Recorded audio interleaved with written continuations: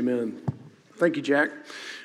Just to let you know about a couple things in terms of church planting. The session met this past week, and as you know, it's been kind of a long journey in trying to find someone who would be interested in planting a church, either in Marietta or Ackworth. And it's just been, the Lord has not provided anyone. However, the Lord has put us in contact with two different people who are planting churches, one that is in Marietta, which is a Chinese church, a man named James Lee, who is ordained in our presbytery now. And so we made the decision to give part of the money that we had set aside for church planting to him and his church plant as it's up and going and meeting at Hope Presbyterian Church. And then also a young man named Stephen Gilchrist, who is at West Side in Atlanta, is planting a church in my old hometown of Fairburn, Georgia. And so I'll be going down to meet with him and let him know that we made the decision to support him as well. And so we recognize if the Lord's not bringing us somebody, if he's bringing us other folks who are doing it, let's support them in the meantime until we get the opportunity to invest in someone ourselves. So that's worthy of some applause, I believe. Not for us, but for the Lord's provision. Think about it. We've been praying for one guy. He really brought us two that are doing two different works in two different areas that much needed in both of the areas where they're planting those churches. Also, Chris this morning is filling in for Jody Stansel. You could be praying for him. He's the pastor of Riverside Community Church. His grandmother went home to be with the Lord this past week. I think they had her funeral yesterday. And so Chris was able to step in and help Jody out this Sunday. So do be praying for the Stansel family. All right, if you would turn in your Bibles to Esther chapter 4. This morning we will go through the entire chapter as yet again more of the story is unfolding for us. And as you're turning there, let me give you the key truth that I would love for us to walk away with. Is that God calls us to use the means of grace and remain faithful in obedience while we await his most wise response to our distress. Let me say that again. God calls us to use the means of grace and remain faithful in obedience while we await his most wise response to our distress. If you would give your attention to the reading of God's word, this is Esther chapter 4. When Mordecai learned all that had been done, Mordecai tore his clothes and put on sackcloth and ashes and went out into the midst of the city, and he cried out with a loud and bitter cry.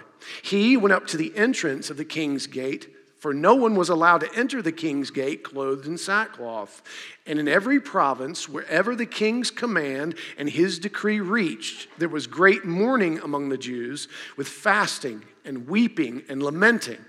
And many of them lay in sackcloth and ashes. When Esther's young women and her eunuchs came and told her the queen was deeply distressed, she sent garments to clothe Mordecai so that he might take off his sackcloth, but he would not accept them.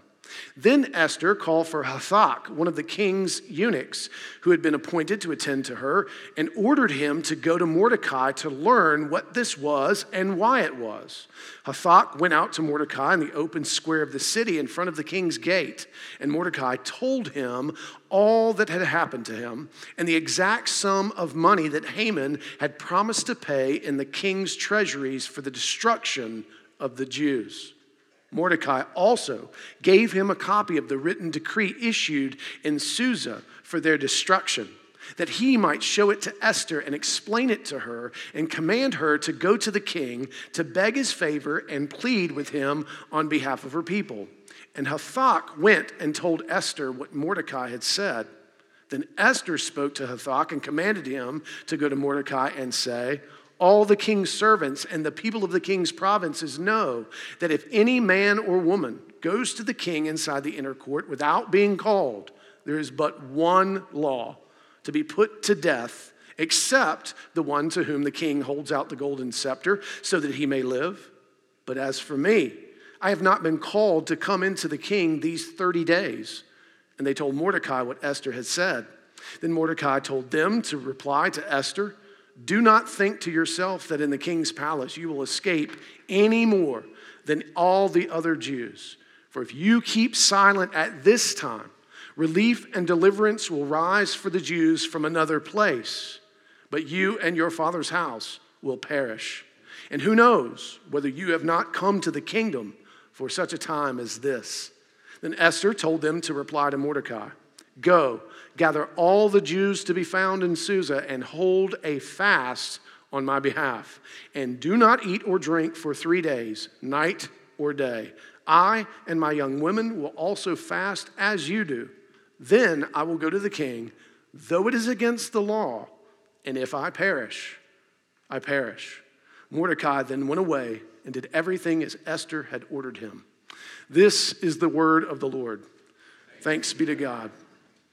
As we step into this, we know the background for chapter 4 is that Haman has issued this heinous edict to annihilate the Jews throughout the entire Persian kingdom, which, we need to be reminded, would include Jerusalem, where they are rebuilding the temple.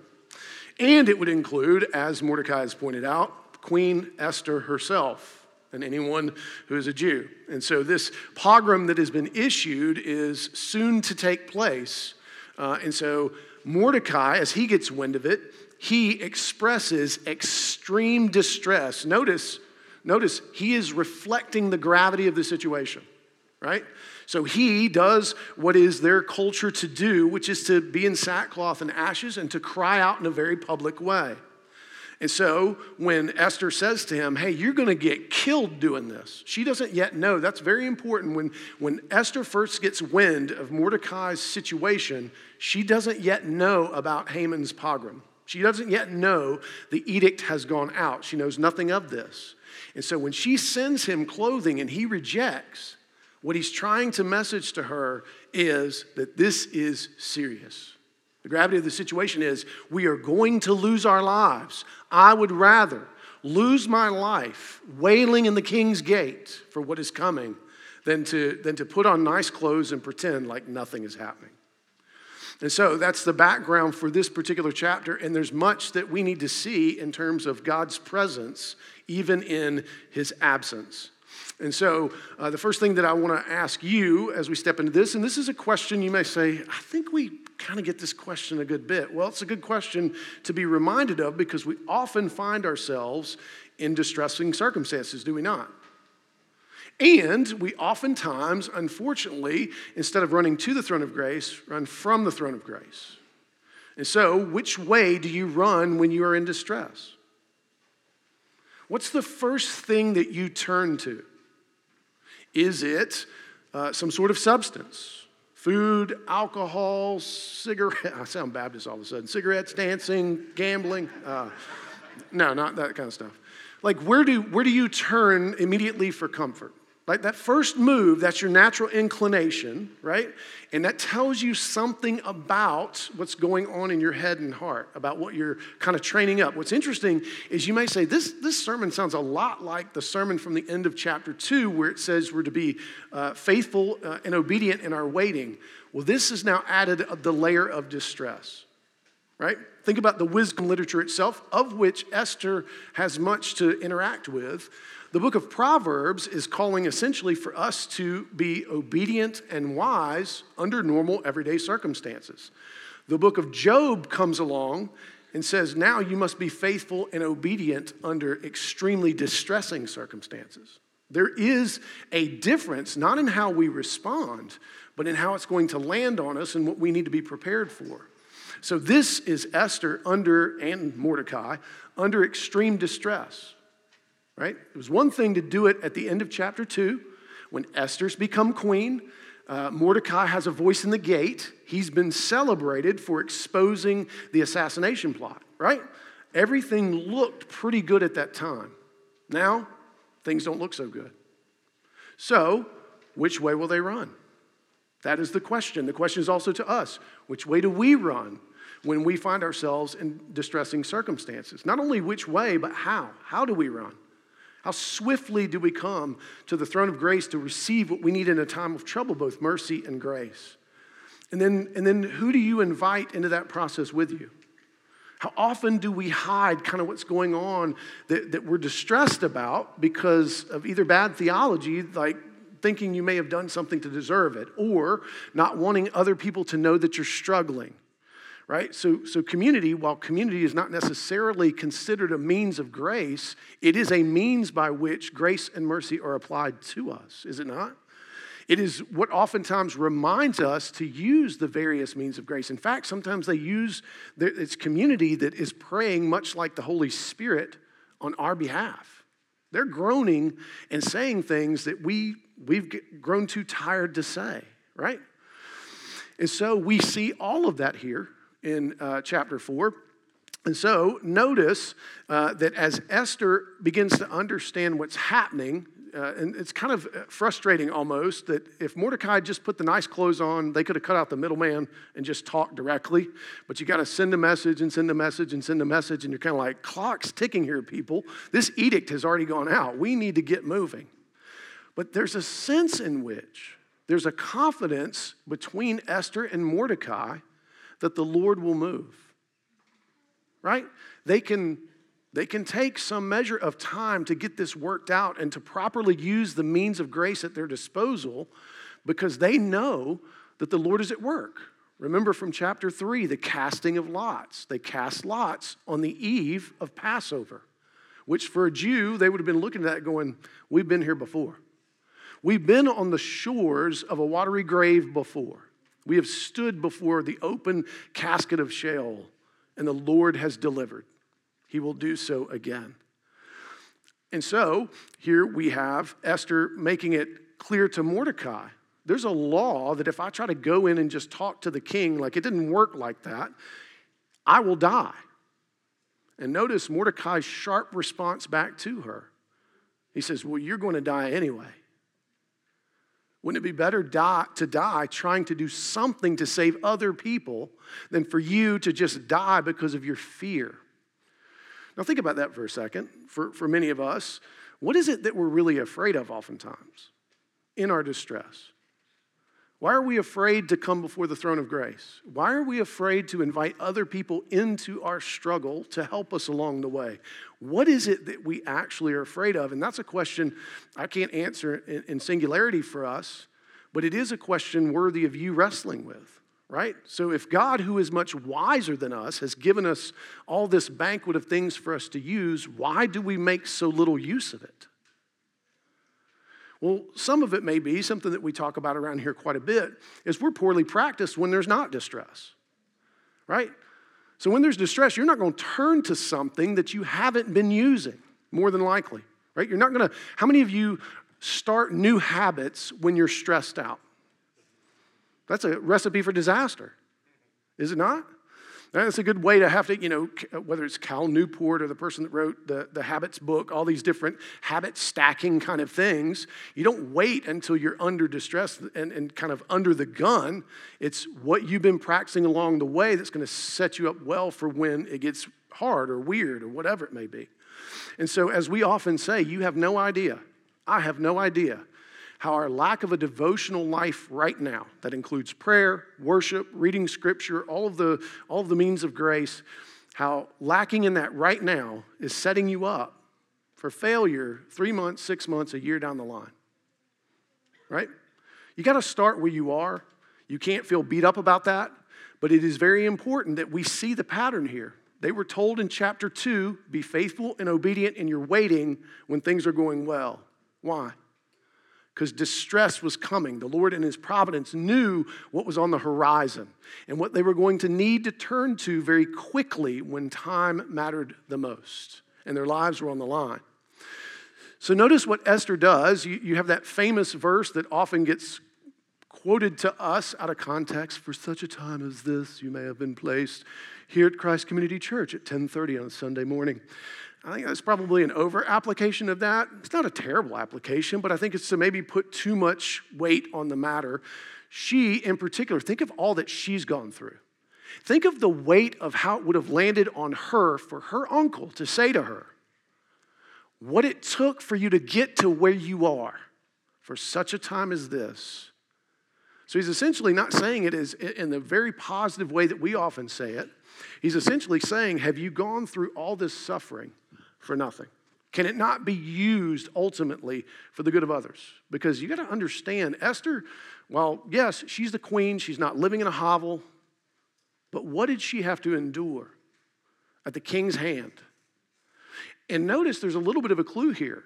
She says, the king hasn't even called for me in the last 30 days. I don't have access. In fact, there's some argument that it was years. She was just referring to the most recent month, the most recent events, that the king had actually not engaged with her in a number of years. So the impact and the weight of what he's saying is, don't let your suffering be wasted. Don't let the Lord's providence and ability to work these things out be lost to you. And so notice what she does. She gets petulant and pouty and angry, right? No, she doesn't. She says, okay, if this is what we need to do, then we're going to turn to the means of grace. I want to call for a citywide fast among my people for 3 days, night and day. Don't eat, and we're going to join you in it. And here's what's interesting. Who would they have been? What would the purpose of a fast actually do to help their circumstance if God is not here? What power is it that they're going to invoke? Is it that when you're slimmer, you think better? I don't know about y'all, but being hungry for 3 days is not when my best decision-making comes along, right? Really, it's not. In fact, if you see me do a 3-day fast, that first meal is going to be a very poor choice, I can guarantee. Because I think I'm ready for something I'm not ready for. So, in essence, though God's name is not invoked, to whom would they be weeping and lamenting and fasting to? If it is not Yahweh. If they were not crying out to someone that they thought could help them. And notice even what Mordecai says. He says, look, Esther, even if you don't, it will come from another place.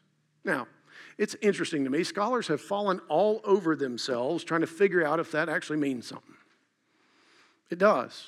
It means that if Esther doesn't help out, then the Lord, which is oftentimes when it's referred to from another place as a reference to Yahweh, most times in the Old Testament, then Yahweh would act in some way, form, or fashion. That he is not bound by the obedience of any single individual. Don't you know that that's good news? That's good news to us, because how many of you have failed? The room's full of us, right? We all have. And if our failure was the ultimate dictator, in fact, why do we live as if our failure way, thinking that we carry the kind of weight that we carry? Which allows us to come boldly before the throne of grace, because that is exactly why the floor is always open to us. It's what Jesus died to grant us, right? Is that we would always have what we needed in a fallen world as mix of saint sinner, fumbling and bumbling as we do. The Lord still holds all things together. And praise God that that is true for us. And so Esther submits herself to a process. And notice what she says. She sounds a lot like Daniel, does she not? As he goes into or actually Shadrach, Meshach, and Abednego, when they're told to go into the fiery furnace. And they say, well, God may or he may not deliver us. How many of us that is our energy, when we know it's the right thing to do, when we know what we ought do in the midst of our distress in terms of using the means of grace to cry out to the Lord, inviting people into that, why is it that we all so often try to hold God hostage for a result instead of trusting that he's ultimately wiser than we are? Listen, I'm not throwing stones from a glass house here. I am in that space. I can't tell you how many times I have poutily responded to whatever the Lord had going on, thinking that maybe he would come chasing after me, because that's kind of what he does, right? How often are you the same way? If the Lord doesn't grant you what you've been praying for, what you've been asking for, deliver you as quick as you would like, you withhold something from him. As if he, creator of the universe, who has everything he could ever need, could somehow feel the deficit. Only you, only I can feel the deficit. And so we would be wiser instead to make use in times of distress of the means of grace that hopefully we had been practicing all along for it to become more second nature to us to turn to, and recognize that it is up to the Lord to decide which way this thing is going to go. Whatever it may be. This is not on a smaller scale. Christ Community Church, we could get kind of petulant about the fact that we don't have a building yet.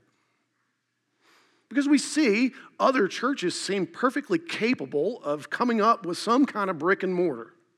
What seems to be our categorical problem? Is it that God just really don't like us very much? Is it some hidden sin? Or is it that God is forming us, particularly not because he loves us more or less than other people, but this is our story. This is our formation. Think about some of what the Lord has helped form in and through this process. We have become an insanely generous group of people, right? Who really seek the opportunity to bless others when the argument could be made, every penny ought to be going toward brick and mortar. I would rather us cultivate a spirit of generosity so that when we find ourselves in that much more expensive to run day-to-day brick and mortar, we would not lose that energy. And we have had the benefit of seeing the Lord work in even circumstances that look as bad as this. Parquet dance floor, which some of you may be like, I think it's endearing. I don't. And this lovely backdrop, right? This is just isn't far from the hostage video that we filmed day one of the COVID. Like, I feel like I'm living in that loop, Groundhog Day, right? But praise be to God that we have seen with this backdrop a number of our students come to the table, a number be baptized. In fact, part of the reason the room is empty is why? Who's missing? High schoolers, which means y'all are going to have to put some chairs away when you get done. You need to give thanks for them, right? And so let's not forget that the Lord in every circumstance is writing a particular story for a particular people that's always for his glory, always for our joy, and always for the life of the world. Notice that while Esther and them are weeping for their circumstance, they're ultimately weeping for the Abrahamic covenant, right? Because you understand, like I said, Jerusalem is under Persian rule. And if they wipe the Jews out now, what does that mean for the future of the life of the world? It is over. But we have a sovereign God who ensures that that's not going to happen. And we have that same promise. That's one of the reasons we sang, "Did Christ over sinners weep?" Do we actually weep for, fast for the people in our spheres of influence who don't know Jesus, who don't yet know that there's a king who loves them, a father who loves them? Is it only in our distress that we're to lean on the means of grace? Or are we called to also recognize the distress of our neighbors about us and to offer the same means, the same opportunity, the same comfort that is afforded to us who are indwelt by the Spirit? And so this is an important thing for us to recognize, that Esther, she could have just tried to keep it to herself. Because remember, she's not told anybody she's a Jew. She could have almost convinced herself, I think I can get out of this. I think I can make it through the eye of the needle. Now, Mordecai's threat probably puts that on tilt, right? It's a good warning, is it not? To not be selfish in this circumstance. So she's crying out and putting herself at hazard for other people. Notice Jesus did the same in the garden. Again, our assurances of pardon have been walking us through up to the crucifixion and the resurrection ultimately. But notice, if Jesus doesn't cry out in the Garden of Gethsemane, if Jesus doesn't acquiesce to the will of God, we aren't here. That's why that was an assurance of pardon, because Jesus said, not my will, but your will be done. Notice in his distress, which way he turned. Think of how easy it would be to turn away from the one who's essentially asking you to die. He doesn't. Notice the disciples. It says they were asleep for what? What was it that put them to sleep? Sorrow. They were exhausted. And yet the Lord said, no, you need to be using the means of grace because temptation is nigh. The same warning is to us as well, that we need to be a people who are making use of the means of grace. Various ones of us find ourselves in varying levels of distress, right? And this is where we need to hold each other up. This is where we need to invite each other in, to pray for one another, to build each other up, to comfort, to point to the gospel, and to be able to sustain one another. Praise be to God that we have these gifts. Listen to what David Firth says about this passage. He says, the book of Esther assumes God's activity evident in God-shaped holes in the narrative. Right? So what we've been talking about. There's God-shaped holes. To whom are they fasting? To whom are they lamenting? To whom are they crying out to? What deliverer could come against the Persian Empire if it's not God from within? Right? And these become apparent by a close reading of the text. Somehow, in the faithful action of God's people, we discover the working of God for his people. Did you hear that? This is still true today, right?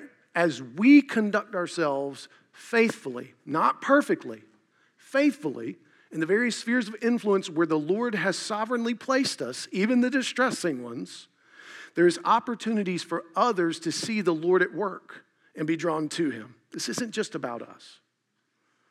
So I ask you, when in distress, which means of grace do you make use of?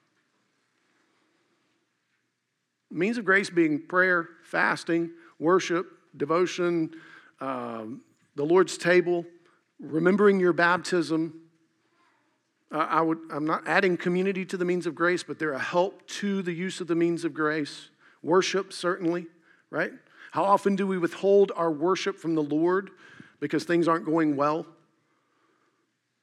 And do you think that you could get God's attention more by disobedient pouting as you distance yourself from him, or by faithful lament as you draw near to him?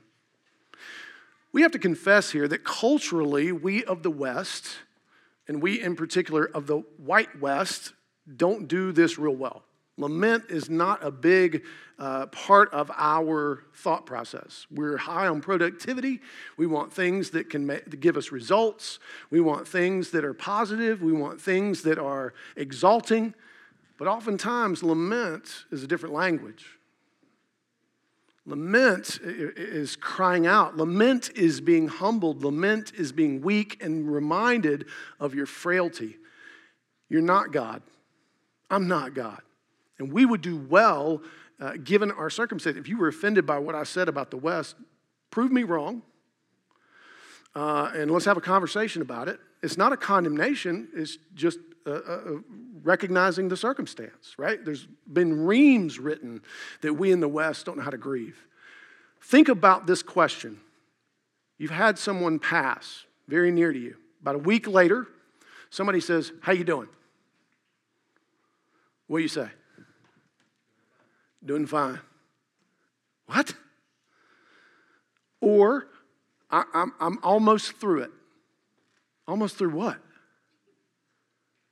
Right? Like if we really thought about some of the ways in which we communicate with one another in our grief, we would recognize how oftentimes we are robbing ourselves of something that God gave us as gift to remind us and call for a longing for a world to come that is coming when Christ returns, for a greater longing for all things to be made new, for a greater longing for the very resurrection itself, what the Easter season is about. And how often are we using language that ultimately is almost dismissive of the great cost, right? I'm always moved by the fact that Jesus bellowed before the tomb of Lazarus. The statement is like a lion roaring in grief. Now, why would he do that? He knows he's going to make Lazarus walk out of that tomb. What is he bellowing against? Death itself. Death itself, because this is not the way it's supposed to be. And he will lay down his life and take it up again so that death would no longer be our master. That death would no longer have the final say as to who and whose we are. And amen, that this is our Christ. And amen, that after having heard that, we get to partake and taste and see of the Lord's goodness. That we are reminded of what Christ did for us in and through the meager elements of the Lord's table. A little bit of bread and a little bit of juice. What a gift it is that the Holy Spirit takes that and does some sort of spiritual alchemy to nourish us in our faith. So if you this morning are here and you are in some form of distress, this is a beautiful opportunity for you to take and eat and be nourished and give thanks to the Lord that this, in the power of the Holy Spirit and the finished work of Christ, can help you to endure yet further for the glory of God, for your joy, and for the life of the world.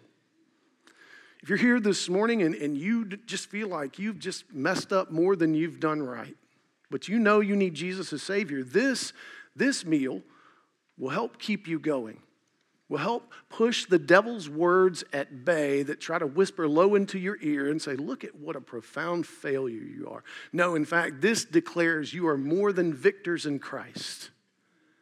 We are tasting of the very goodness and the very finishedness of the work of Christ. So meditate on these things as you receive. And remember, when he gave this meal, it was right before his friends were about to fail him more than anybody in this world could ever fail him personally. You and I don't have the capacity to fail Christ in the way that Peter did, right? We don't have the opportunity to deny him in his humanity as he was here, as he was going to his death. We don't have the capacity to fail him in the ways that the others did as they were scattered like sheep and ran for their lives and feared for their lives and forgot everything he said. Praise be to God that we fail him far less than they could have, and yet he wanted them to know what he wants us to know, which is this, that he took the bread and he broke it. And he said, this is my body given as gift for you. What gift? The gift that would satiate the wrath of God, of which our sin deserved, justly deserved. That it was satiated fully in the brokenness of his body. And that we would never again have to fear being before the Lord our God. That's Romans 5. We stand at peace with the Lord our God because of the finished work of Christ. Romans 8, there's now therefore no condemnation for you because of this gift. Amen? And then as the meal went on, he took the cup and he raised it up. He said, this is the cup of the covenant, the new covenant, my blood spilled for the forgiveness of your sins. As soon as they heard the word new covenant, they would have been reminded of passages from Ezekiel and Jeremiah that proclaimed to them that you now have a heart of flesh, not a heart of stone. You now have the capacity to obey the Lord, not perfectly, but in a way that brings him joy and you joy. You no longer have to fear. You can, in the power of the resurrection, go forward into the world knowing you are loved so that you can love both God and neighbor in return. So if the elders who are helping serve this morning will go ahead and come forward, just want to remind you, if you are not a professing believer, if Christ is not your Savior, at this time, let the meal pass you by. Let it go by. And if you would like to have a conversation about that or wrestling with some of that, we would love to talk with you. And if you are harboring some sort of unforgiveness towards someone, if you think you've got the ability to say who ought to be in hell and who ought not, you also have to let the meal pass you by at this time. And again, that's something we would love to talk with you about. But if you are struggling in any way, shape, or form to honor Jesus with your life, notice I said struggling, then you are welcome at this table. No matter the condition that you're in this morning, you need the nourishment to help you continue to seek, to strive, to obey under distress or to build your obedience for when distress might come. All right? When you do receive, we will take and eat together as family. And so make sure you hold the elements until they've all been passed out. Let me pray for us. Father, thank you for this meal. Thank you that in the garden, as Christ was sweating essentially drops of blood in his agony, you sustained him with an angel, and he was willing to do your will, even though he asked if the cup would pass. And even your divine no did not keep him from turning to you. May the same be nourished in and true for us. That when we don't hear what we necessarily want, or you don't react as quickly as we would like, that we are nourished in the person and work of Christ to continue in faithful obedience, honoring you. God, thank you that we have these means of grace. May they minister to our souls in the power of the Holy Spirit. In Christ's name, amen.